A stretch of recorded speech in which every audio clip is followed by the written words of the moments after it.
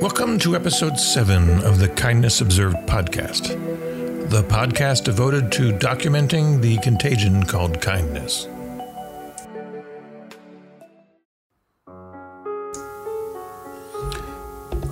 Today's episode is The Kindly Cashier. Many times, being kind is just listening and saying just the right thing. It doesn't have to be anything profound, just something that shows you are listening. The cashier at the local grocery store has become the only people some people get to speak to during this time of isolation. They have become something akin to a therapist or even a bartender. So, Lizbeth is a friend of mine, and she is keen to notice kindness being given. Now, I'm sure she has been the giver of kindness many, many times, but those are for future episodes. So Lizbeth has related to me the story of Nicholas. Nicholas is an 18-year-old young man working his first week as a cashier at her local grocery store. His warm smile was engaging. She was in line and was watching him care for the customer ahead of her. He's an older brother and happens to be an uncle of a 2-year-old niece. The customer he was checking out had an 18-month-old baby in her cart. The baby was fussy and had a runny nose.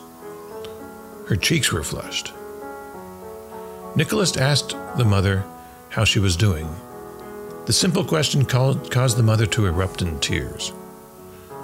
She softly told her story of worry about her sick baby, not being able to work, and that the money was running low. So Nicholas became quiet for a moment as he seemed to be looking for a produce price. He stopped what he was doing, looked the mother in the eye. He said, "I think your baby will be fine. And, by the way, she's really cute. She reminds me of my niece. My niece is teething and has a runny nose too. Could she be teething?" The question was enough to bring the mother back into the moment. She patted the baby's head and said she had just gotten a new tooth in the bottom. The mother then went on to talk about the child and how she was walking. Nicholas took the time to listen, smile, his beautiful smile, and wish them well. When they finished the checkout process, and the mother was much, much happier. As Lizbeth waited to pay for her purchase, she asked Nicholas how he knew to ask the teething question. He said he has seen so many people sad this week. It was the first thing that came into his mind because he's worried about his family getting sick also. He said he thinks about Emily, his niece, all the time. Lizbeth thanked him for his kindness, as do the rest of us. Lizbeth did.